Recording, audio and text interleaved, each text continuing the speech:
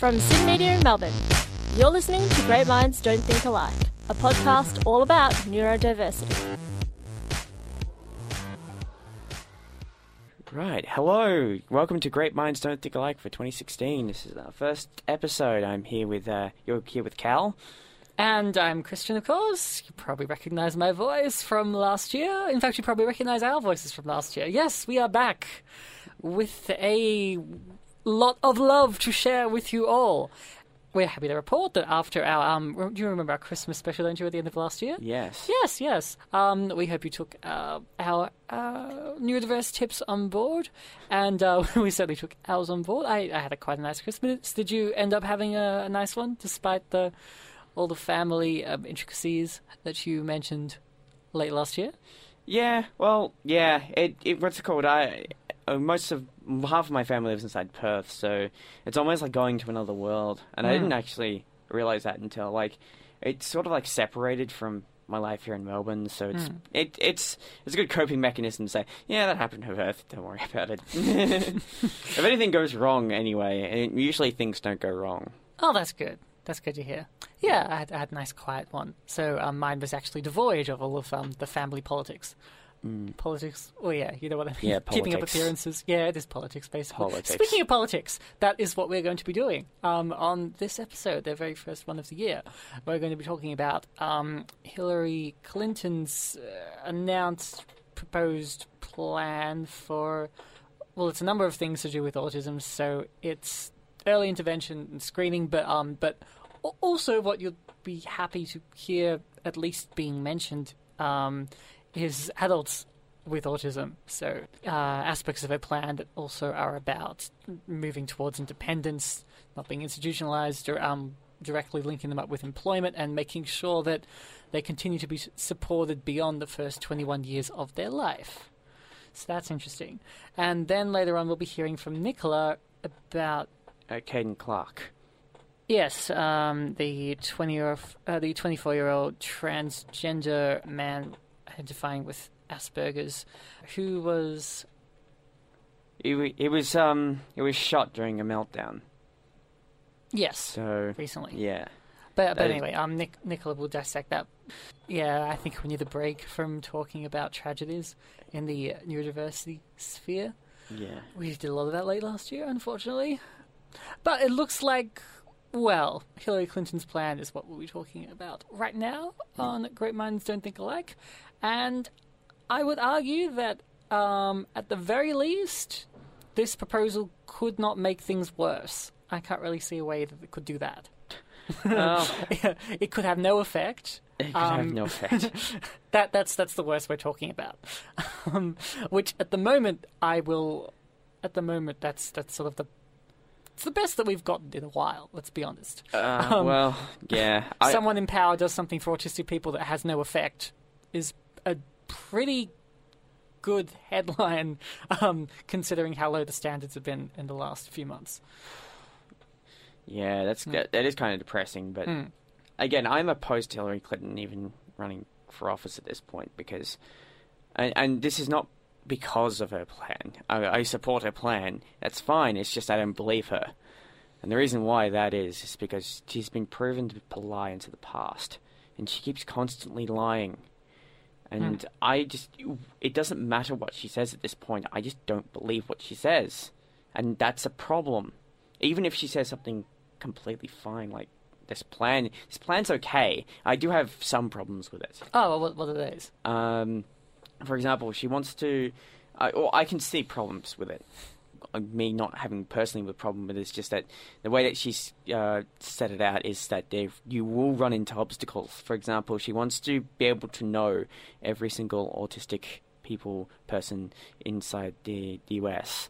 That is, that she wants to get everybody screened and then know everybody who suffers from the autism spectrum disorder. And I say suffer with asterisks. Suffer is the language that's used following this it's the medical model. suffix that's used, and it only applies to at least 2/3 of the cases, but 1/3 it just doesn't. Well, I mean that's a whole separate thing because there's quite a few people who might belong to that 2/3 that are called by other people who stand outside the spectrum of autism, quote unquote, sufferers, but they themselves may well not identify as such. Yeah.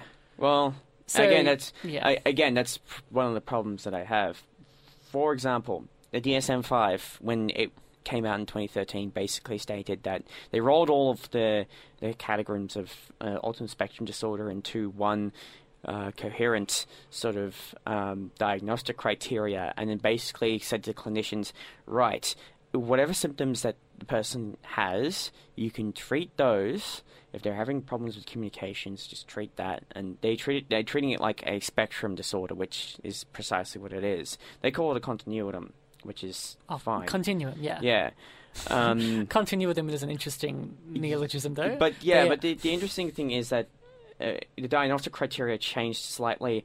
In order for the person to be diagnosed with autism spectrum disorder, they need to have had to display the symptoms at a very young age. And I don't know if that's necessarily true, because we just were looking at the diagnostic criteria from the DSM a little while ago, and I do remember it saying something about it has to. It covers people whose symptoms are only, or whose characteristics or whatever are recognized much later in their life after childhood. So I guess in this case it's probably namely girls on the spectrum, or people of different cultures where it's not going to be as noticeable. It's going to present differently, or in ways that people aren't necessarily expecting it to appear.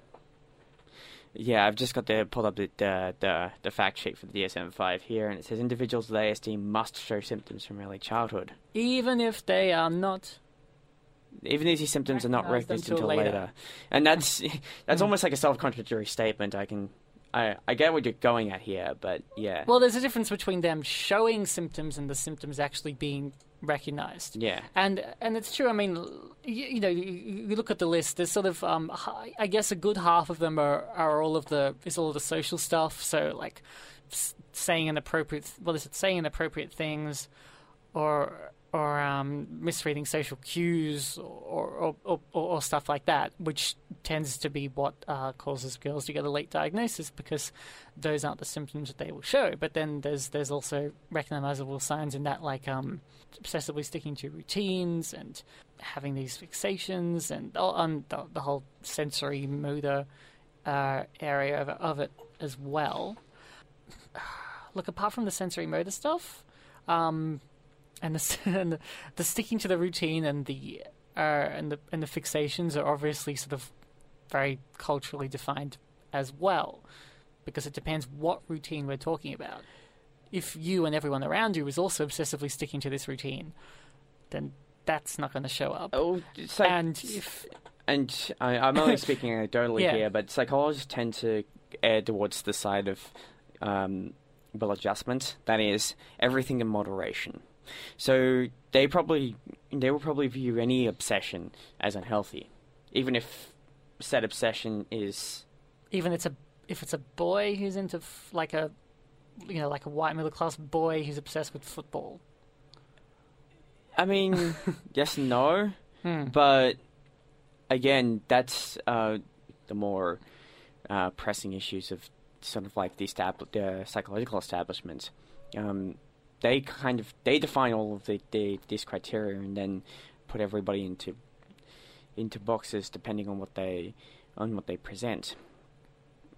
That being said,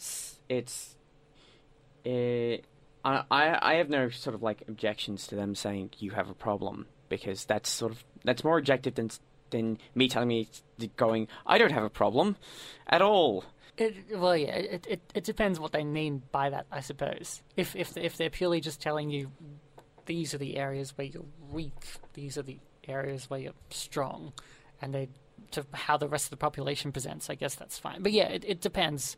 Well, I suppose the difference between someone telling you there are these problems, especially if it's a child with a development, and saying, okay, so this is what's wrong with you. I mean, obviously you've got to present it in the right way. Anyway, going back to the policy, There's one part I absolutely love, and it says, work with the Department of Defense to ensure military families have full access to autism services through TRICARE. Slightly acknowledges that, people with autism might go and join the military, which, again, and this is sort of just like an argumentative argument that I have, people with autism they're either 1 or 0 with the military. They're either, hey, I can deal with this immediately because it's routine and I just get told what to do and it's fine, or they have oppositional arguments to it, saying don't tell me what to do, which I guess is sort of part of the black and white thinking of autism. But this kind of just acknowledges that, hey, we kind of do have people who have autism in the military. Don't tell anyone, though. Wink, wink. That is true. And also that we have people with autism who grow up as well, who are, when they get past the age of 21, are still autistic and still need to be connected with employment services. And what I also liked is the responsibility. I think it was basically presented as responsibilities of employers to, well, first of all, it also mentioned that there's a lot of, there's a lot of skills there really to be used. There's a lot of either that love of routine or that attention to detail, that focus, or the usual strengths of the spectrum that people tend to talk about. Yeah. Most people, when they find out that an adult has autism, expects that all their symptoms have been treated, all of their problems have been dealt with, and that's they're kind of just feigning normality. And this entire policy kind of acknowledges, hey, there might be some problems, even if you're an adult with autism, which is for me, that's really positive. That being said, like, as I said, this comes from the Clinton campaign. I don't believe her when she says anything, and it's yeah. But the interesting thing, I guess, here is that I mean, if it is a lie, it's a very unusual lie. It's not that it's a lie. It's just that I know that everything she does is for a political gain rather than whether she actually believes in it or not.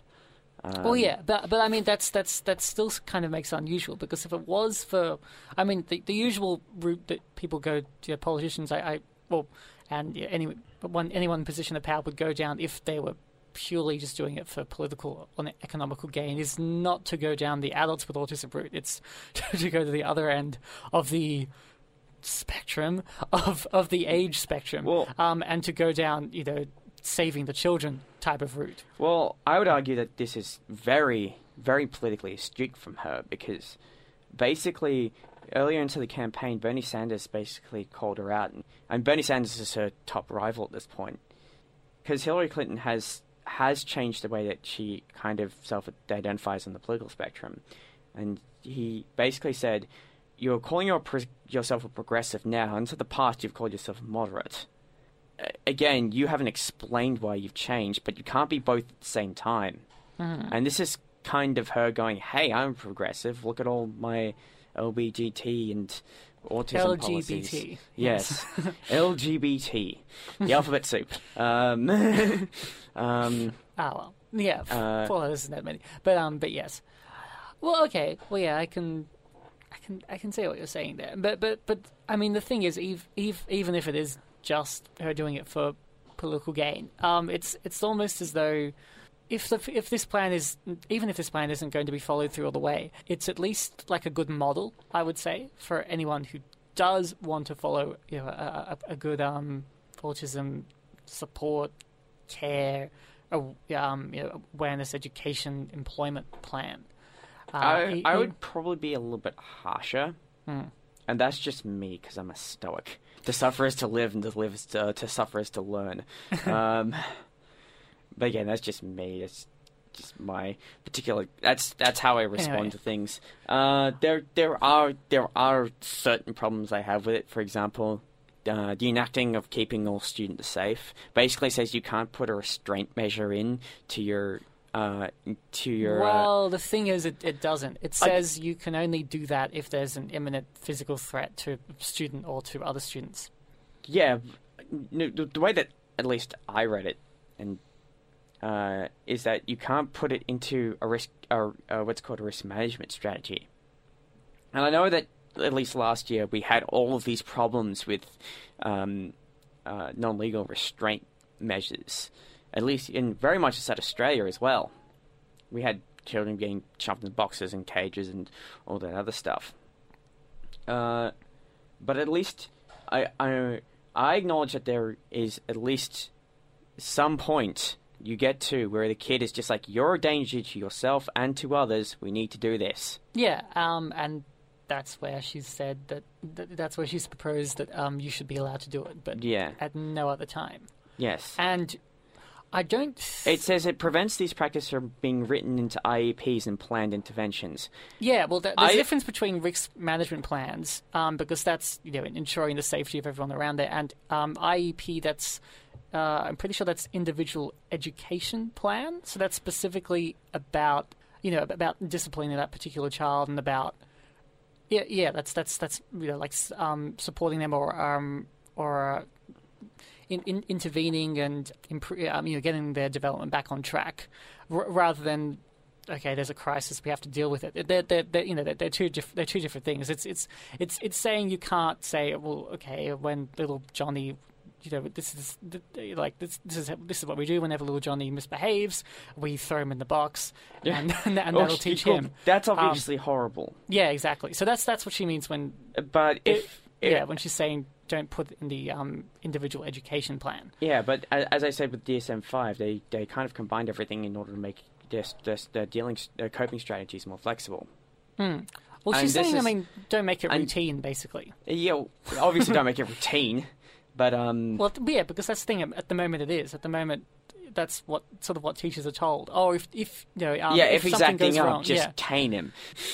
So that's what she means, really. Well, yeah. As I said, I don't believe anything she says, and I tend to take everything she does say cynically. So, again, that might just be me.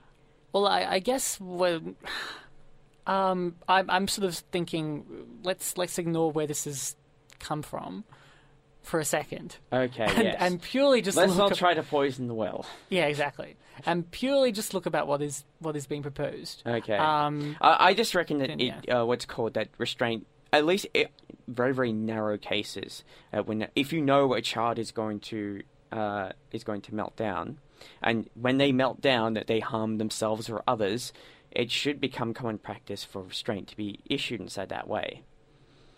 You would have to be. I mean, it would have to be only in extreme cases. It would have to be a last resort.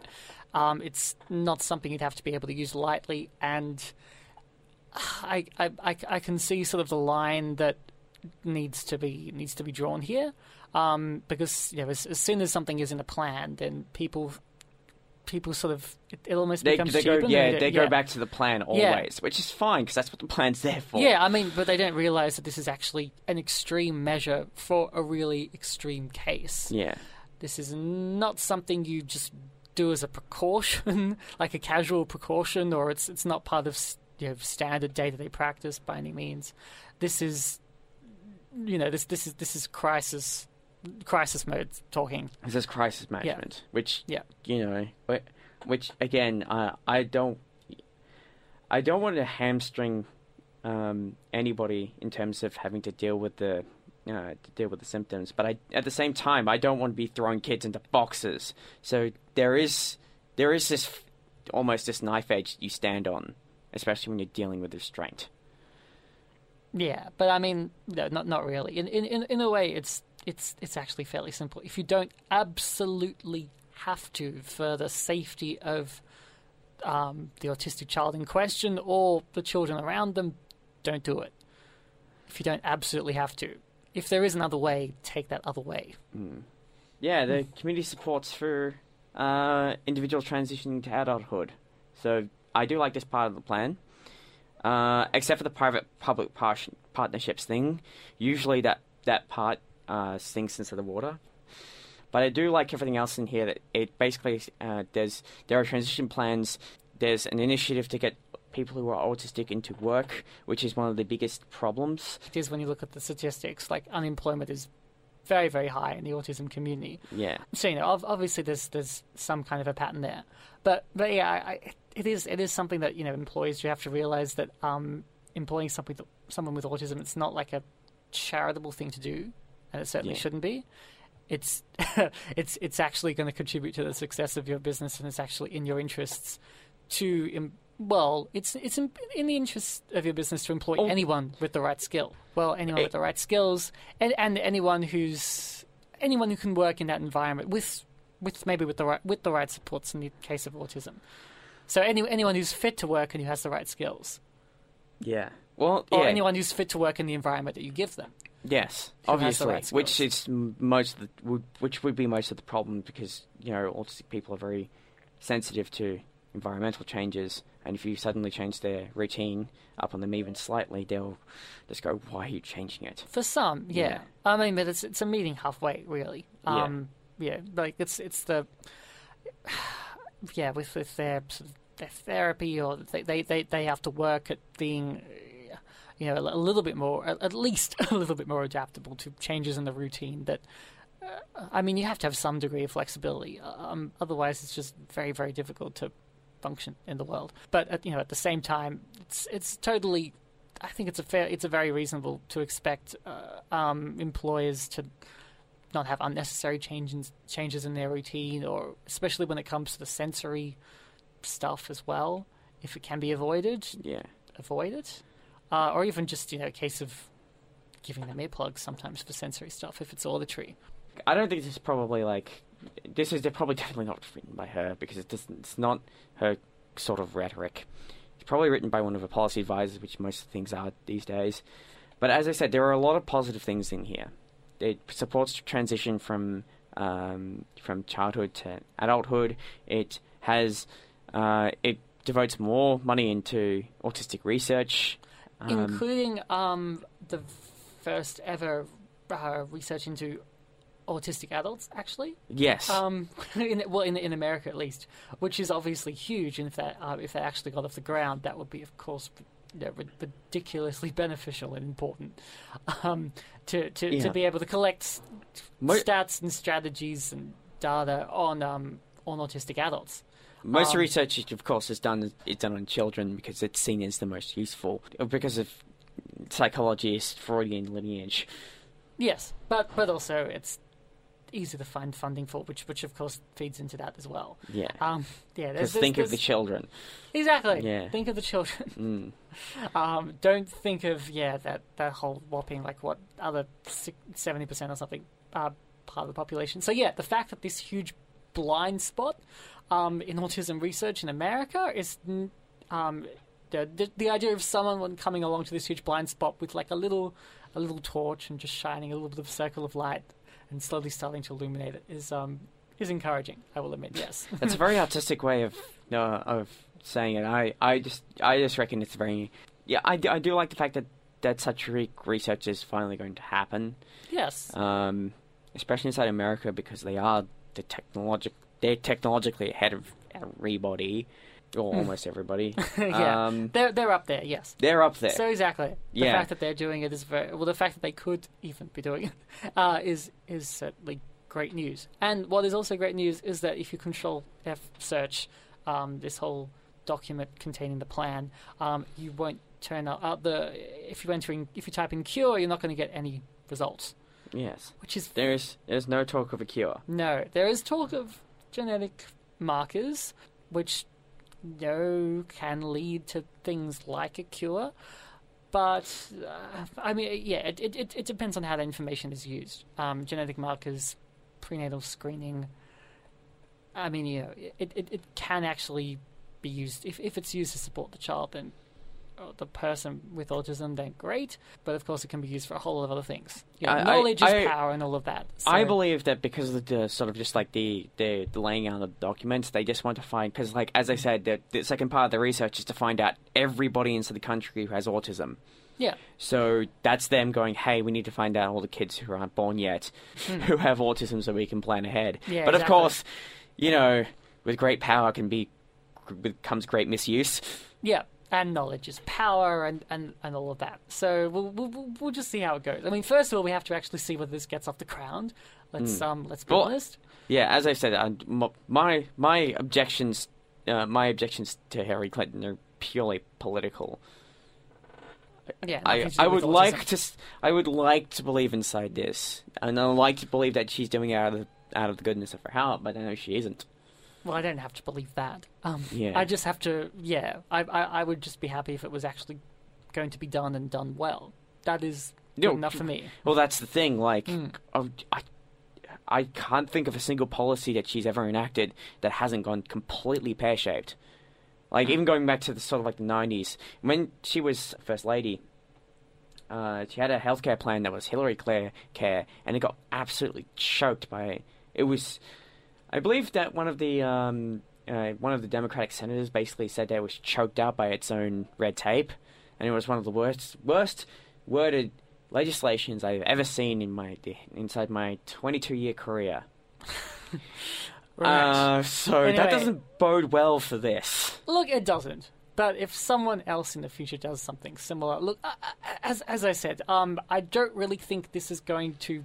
I can't see a way that this is going to send us backwards. I mean, we don't really have very far to go in the back direction. Anyway. There's a lot of space to go backwards in terms of horrible stuff. There's not a whole lot, but there is some. But anyway, I can't see how this could send us backwards, really. Yeah. And you can't really go very far back from abuse and murder, let's be honest.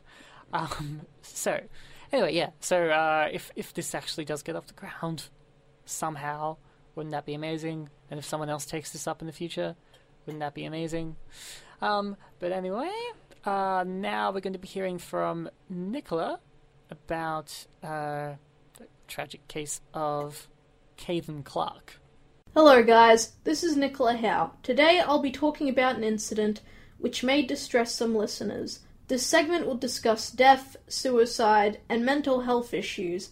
Additionally, for transgender and non-binary people, the segment discusses dead naming and misgendering.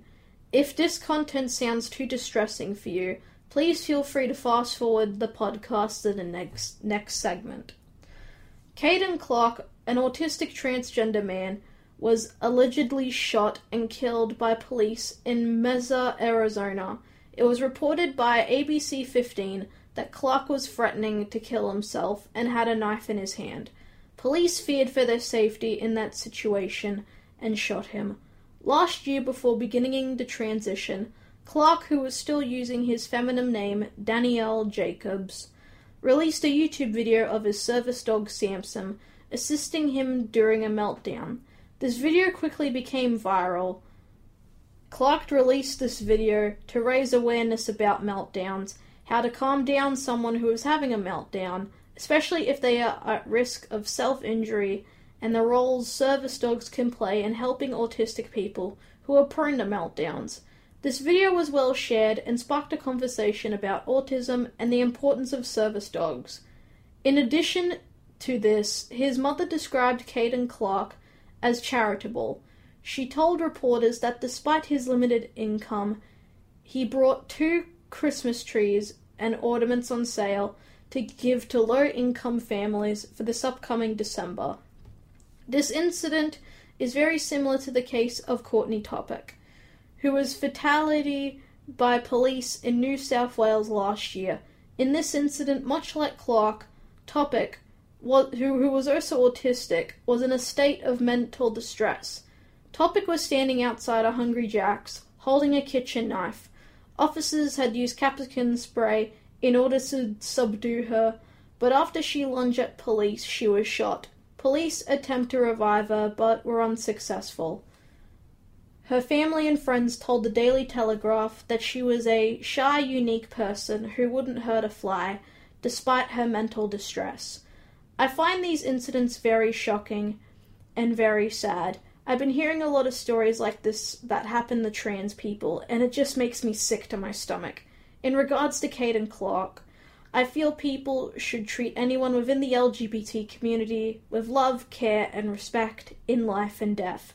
Something that bothers me is how many of the articles about Caden Clark's death use his old feminine name, his dead name, and misgender him, so they use the she/her pronouns instead of the he/his pronouns. When the media use the wrong name and pronoun for someone, they are dehumanizing them and disrespecting their gender identity. The fact that it's also that autistic people and people who may be in states of poor mental health are being treated poorly, this is also wrong, and I feel anyone that is a good human being should be treated with love and care. I think that more should be done to teach police how to deal with individuals who are in mental distress, or who may be acting in a manner that is out of character, so no more tragedies like this will happen.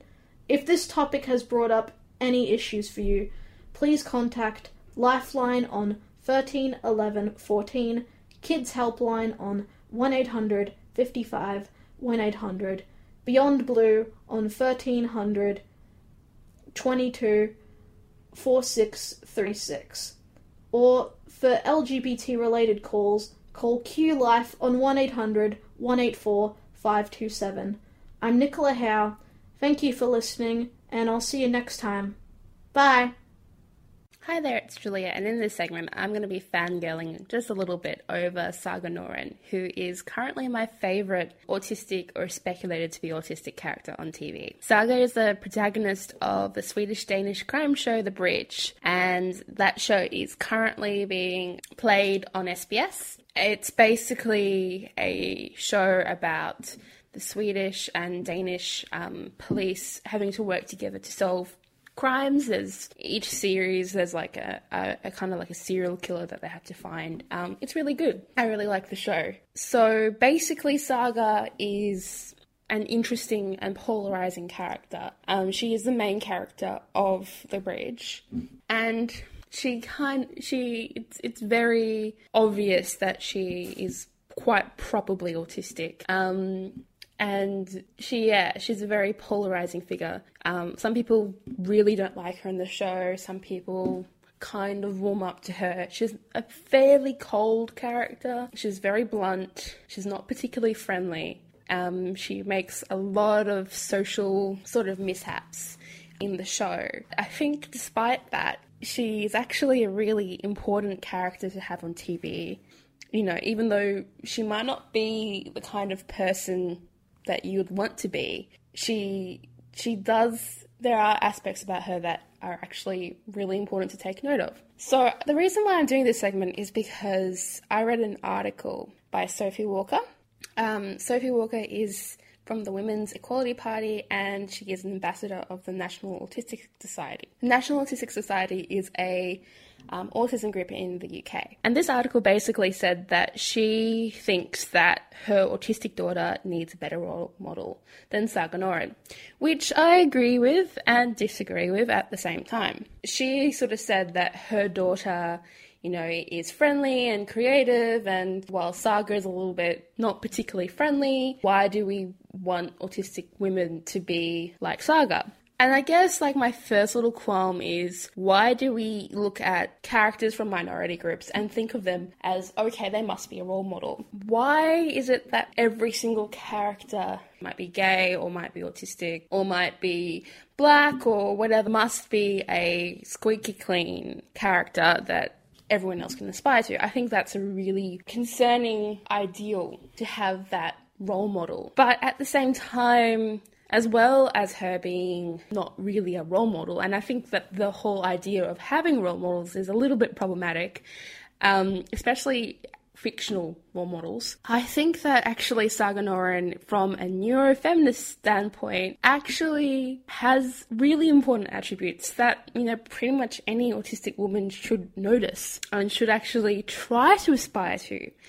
And I think the end result might look very different, but I guess at the end of the day, love her or hate her, Saga is an empowered autistic woman. And that in itself is amazing. Autistic women and people who present in a feminine manner who are autistic, we get the kind of double barrel of, one, you need to understand social norms that make literally no sense to you, and two, because you present like a woman or are a woman, you must be kinder and gentler and softer, and we have this kind of double whammy of you need to be so uptight about how you behave and how you act, and you have to kind of be someone who's gentle and kind all the time. It is great to see a character who basically says F that on TV. I think that, I've definitely had that pressure to be that person who will nurture people all the time when I'm probably not that kind of person. And it's kind of good to see it and be like, well,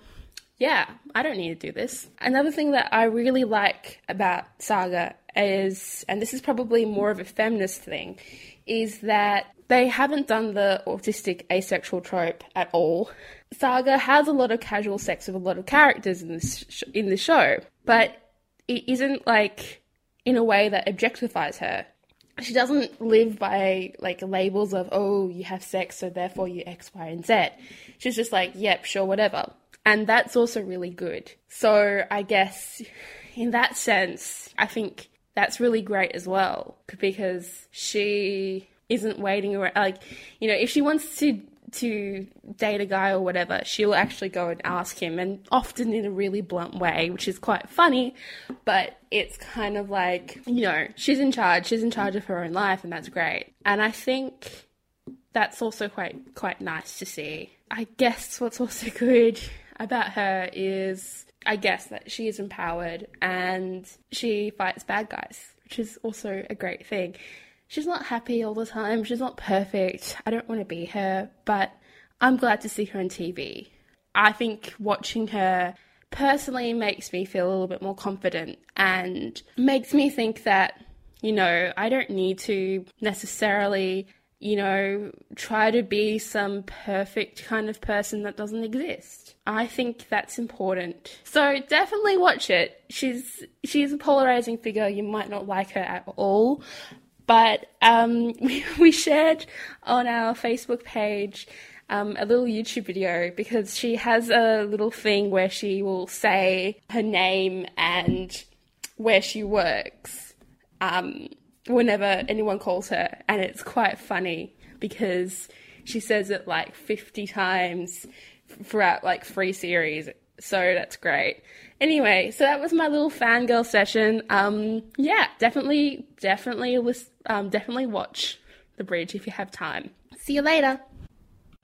So, we've had a very interesting show today, haven't we? We have indeed. A very rigorous discussion. We've talked about policy, which is my jam, or rather politics, rather.